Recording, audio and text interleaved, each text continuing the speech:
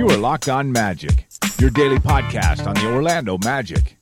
Part of the Locked On Podcast Network.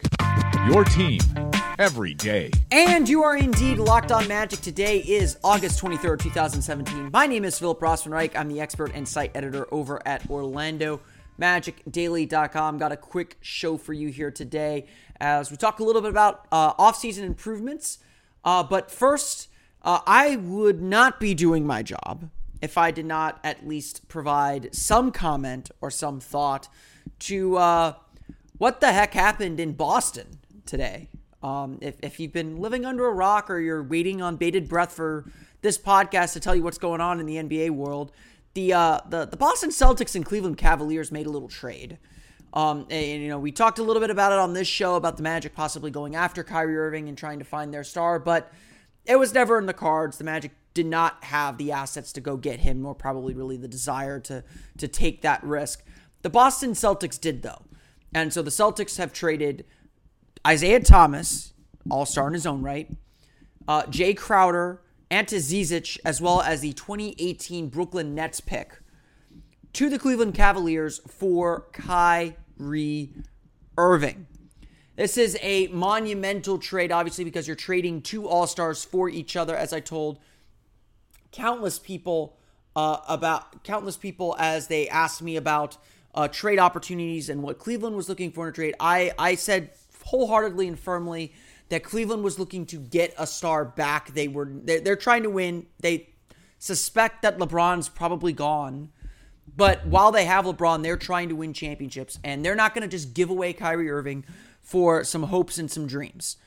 I think Cleveland did a very good job kind of shoring their bets here. If Isaiah Thomas is not someone that they want to give a whole lot of money to, which seems to be Boston's motivation in giving away Isaiah Thomas here. If they don't want to go with the Isaiah Thomas route, if LeBron leaves and they want to just say, we're going to let Isaiah Thomas walk. If Isaiah Thomas's hip is not as healthy as people hope it is after the way he ended his season last year, Cleveland is still set up well for the future. They get that big draft. They get that big draft pick from Brooklyn this year. While I think Brooklyn is probably better than they were last year, I still think that Brooklyn is not a playoff team and probably still one of the worst teams in the Eastern Conference. It's definitely a good move to shore up Cleveland's future a bit. For Boston, they get to they finally cash in some of their assets to get the star that they've been looking for. They get Kyrie Irving, who is going to be the man in Boston. He'll be able to play a little bit off the ball with a passing wing like Gordon Hayward. Gets a great screen setter in Al Horford. But at the end of the day, this just makes Boston a really good team too. And it's even more odd, I think, that we see Cleveland and Boston willing to deal with each other. Maybe Cleveland realized that this was their best deal that they could get. But the negative effect of that could be they brought Boston closer to them. I mean, Boston won the regular season last year in the East and lost in the playoffs. But it's interesting to note that this does make Boston better. And, I'm going to have to think about this before I make my season predictions. It could very well be that this could be the year that LeBron's reign in the Eastern Conference ends, because if Isaiah Thomas is not healthy, LeBron is not taking that team to the finals by himself. He is otherworldly, but he is not that good, and I do think that this makes Boston a really formidable team. I mean, Isaiah Thomas is great, don't get me wrong. I think Isaiah Thomas is fantastic, and him and Kyrie Irving are really very similar players and very similar skill-wise, but Boston's time is coming. It's very clear. That's been very clear for a while. They pushed some chips in this summer, and I think it put them in a better spot. So big trade out of the NBA. It's never dull in the NBA. Something's always happening. So a crazy day in the NBA on Tuesday. But as I tell at least one of my followers, what LeBron James is, or who gets obsessed about LeBron James and asking me, how are the Magic going to take down the King? I don't worry about what's going on with LeBron James. I don't even really worry about what's going on with the Boston Celtics, because frankly, they're playing a different game than the Magic are. The Magic right now are rebuilding, trying to figure out who they are as a team, trying to grow themselves as a franchise and as an organization. So they're not worried about what's going on at the top. Because frankly, those teams are playing for championships. The Magic are just hoping to make the playoffs. We're not in the same league. We're not close yet if you're the Orlando Magic. But there is a way to get there. I mean, we saw the Magic do that in 2007 when they were the 8th seed with Dwight Howard. They made the playoffs, and it was clear they were beginning to take some steps moving forward. By the next year, they won the division championship, and then we started talking more seriously about, okay, what do the Magic need to do to actually win the Eastern Conference? And the Magic surprised everyone and did that. We're not at that stage yet, but we are at the stage where the Magic do need to see production from the players on their roster. In fact, that's the main thing that we've talked about all summer long. The Magic did not make a ton of changes to their roster. They bolstered their bench for sure, but that starting lineup is virtually the same, and it's not going to be better without internal improvement. This is the big key for the Magic and their ability to achieve their goals this season. Are they going to find the internal improvement that they need? And, our good friend, the Lando, on Twitter shared this image with us from Terrence Ross's, I believe, Instagram story. The Magic are getting together and working out. In this photo from Terrence Ross, it appears that Terrence Ross, along with Bismack Biyombo, DJ Augustin, Maurice Spates, and Aaron Gordon, as well as Mario Hezonja even, are in Los Angeles working out together. And I believe Becky Bonner, part of the Magic staff, is out there as well. This is obviously good news. I think it's more normal than we let on, or than we talk about. It's a lot of the summer stuff goes on behind the scenes, so we don't see it. We don't see it except for whatever the players decide to share with us.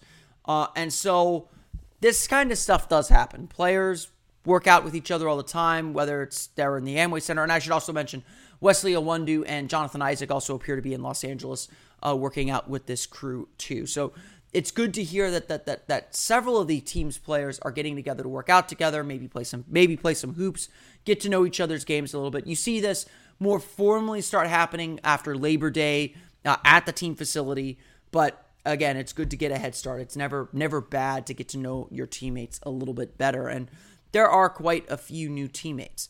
Elfrid Payton was also among the group that's out there in Los Angeles. So it got me thinking, and this is a post that we wrote way back at the beginning of the summer, what do these Magic players need to improve on? And some of this is obvious. Elfrid Payton needs to improve as a shooter. Evan Fournier and Nikola Vucevic need to improve their defense. Aaron Gordon needs to become a better shooter. Some of it is painfully obvious, of course. But I think you can go a little bit deeper on this. I think we can say something a little bit more specific. Yes, it would be nice if Elfrid Payton were a better shooter. I think, obviously, that goes without saying. That if he were a better shooter, the team would be better. It's kind of a well, duh. But I think for Payton, it's actually more important that he step up and become a better overall leader. And that means holding himself accountable, especially on the defensive end, where he's really slipped. When Payton entered the league, he entered the league with a defensive reputation. He earned the Lefty Driesell Award as the top defender in the country in college at UL Lafayette. It was definitely a big thing that the Magic hoped to have, and he's got all the physical tools. He's got the size, he's got the speed, and for whatever reason, it just has not translated to the NBA. Is that the players around him? Is that him? Who knows? But Payton, I think, statistically at least, Payton got back to where he was his rookie year after a dreadful sophomore year. If Payton really wants to take the next step as a point guard and really wants to prove his worth to the Magic and to the new management group, he's got to make his hay on the defensive end. That's where the Magic are building themselves, is on defense. And Payton proved, I think, toward the end of last season, and if he can show that consistency through this season, he proved that he doesn't necessarily need a jump shot to be super effective. He was very effective. The offense was very effective with him on the floor, even though he couldn't shoot after the All-Star break last year. He actually shot worse after the All-Star break than he did before. Or he shot better, but he shot worse from beyond the arc. Payton can find his offense. I'm not worried necessarily about him shooting. Now, him in combination with some of the other players, if they don't develop their shot, maybe that becomes a problem. But overall, I think Payton can do a lot without necessarily being the knockdown shooter that everyone wants him to be. If he can get to 33% as a three-point shooter, just keep defenses honest, I think that's plenty. I think that's more than fine. But it goes a little bit deeper than that. Being a leader on the defensive end means you're a leader on the floor. It means you get out in those transition opportunities where Payton really thrives. And so if I'm Elfrid Payton this summer, I'm really hoping that we see him come back as a plus defender. I mean, I'm not expecting him to take a huge leap all on his own, but I would love to see him come back as a better defender. Mario Hezonja, a player that I think a lot of us are watching, he's out there with that LA crew. He's been working a lot in Los Angeles of late, reportedly rehabbing from that tendonitis issue in his knee that is keeping him out of Eurobasket. For him, it's just, A, get healthy, B, gain some confidence with your shot. That's supposed to be your bread and butter. I don't worry so much about Hezonja's defense. Do what got you into the NBA.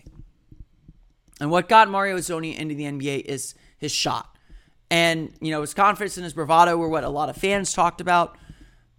None of that matters without his shot. If he's shooting, the confidence and the swagger will return, and he will become a better player. Because when he's confident and making and slinging passes around, he is a really, really good offensive player. But he's got to make shots to stay on the floor. If he can't make shots, he doesn't have value. And so for him, that is a really big deal.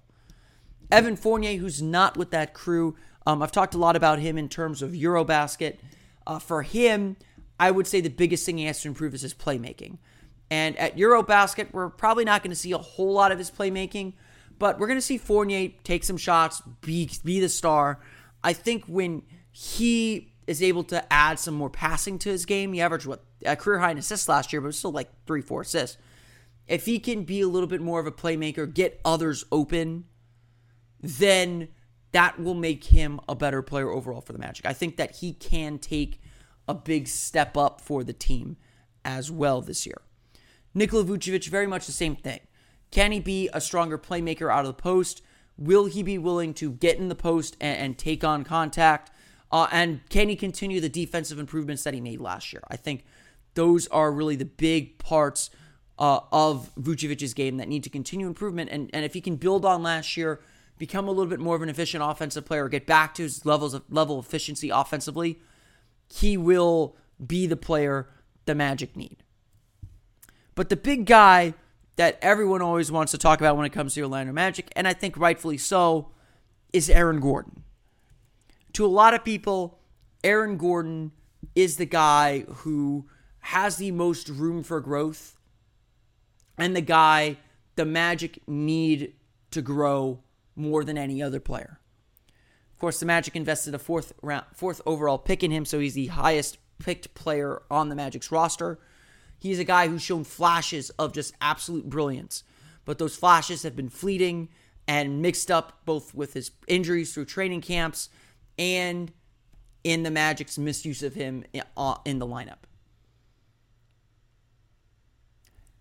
This is Gordon's opportunity. The path is laid in front of him. By all accounts, he's been healthy all summer. So we've never seen Aaron Gordon with a healthy summer. That's always the point I bring up when people want to give up on Aaron Gordon. We have never seen Aaron Gordon through a healthy summer. He's always had to deal with an injury that kept him out of parts of training camp. So if he's healthy,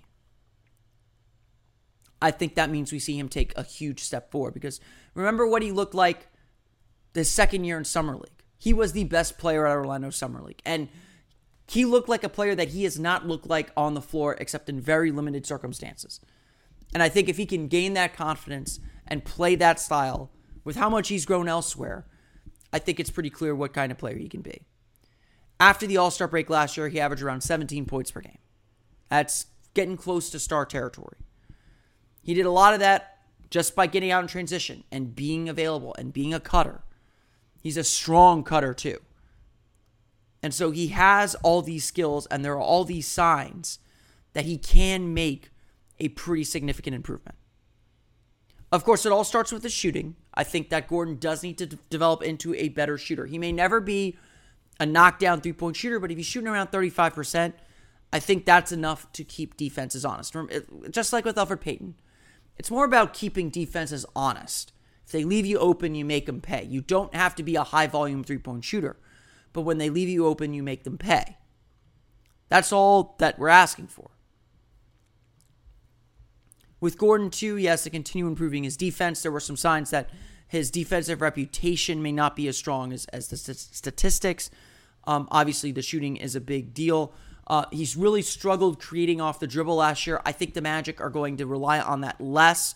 And in any case, putting him in the mid-post where he can make a quick move and get to the basket is a lot more effective for him.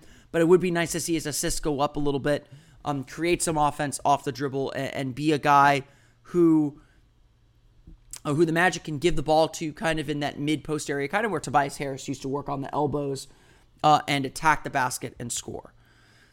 There are signs in all of this that Gordon can make this leap. If you look at his statistics after the All-Star break, both the scoring and everything else, it was very clear that he was more comfortable as a player at power forward and in that role that the Magic were putting him in. It was very clear that he could play that position and play it very adequately. What he needs to do next is A, carry that over, and B, just become a much more effective player. The Magic just didn't use him right last year. I think we all know that. That's obvious. At the same time, if he would have had the efficiency he had for parts of 2017, especially after the All-Star break, with the kind of play type distribution that he had the previous year, he would have been a really good player. And so I think if there is hope, if there is a player who has to show the kind of improvement that the team needs to take that big leap, to take that next step up, it's in Aaron Gordon. The facts and the evidence are all there that he can be that player to take the step up. And if he does, it does feel like the Magic could be a much better team than everyone expects. And of course, he's got the pressure of having to live to play for a contract this summer too. The question is, will he do it? The question is, will any of these players make the kind of internal improvement that they were hoping for last year, that they were hoping for the year before, that just never seemed to come? This is the big question facing the Magic this season, especially for Aaron Gordon. Aaron Gordon is the big wild card and the big question mark. If Aaron Gordon works, if Aaron Gordon takes the big step that we all think he can make, then this playoff talk that we've kind of been having idly and theoretically, I think then it becomes real. Because at this point, we know what Nikola Vucevic is. He's good for 16, 17, and 10.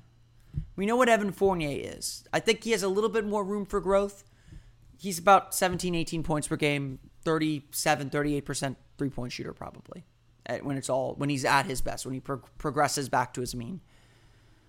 Elfrid Payton, there definitely still some room for improvement, but he's probably, 11, 5, and 6, 11, 5, and 7. 11 points, 5 rebounds, 7 assists. It's pretty good for him. Aaron Gordon's the guy we don't know anything about.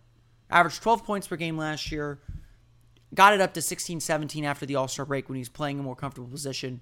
Has the room to be much better. The guy who can get you 20 a night. He just hasn't proven it, and I can't blame anyone for not being ready to invest in it. I'm not ready to invest in it either. I think he's probably another year away from being the really good player that we all want him to be. Because I think there's a stepping stone he has to reach. And this season is that stepping stone for him. This season is the season where he proves whether he can be that 20 point per game night guy or just a really solid role player. And so that's why seeing Aaron Gordon be in that role that makes him more successful, working on his cuts, working on being a better isolation player, working on creating a little bit more off the dribble, maybe getting a little bit of a post-up game, that's where this stuff matters. And so I'm excited to see what Aaron Gordon looks like in training camp. But again, it's good to hear that he's out with the crew over in California right now. That's going to do it for today's episode of Locked On Magic. I want to thank you all again for listening to today's show. I don't have much else to say.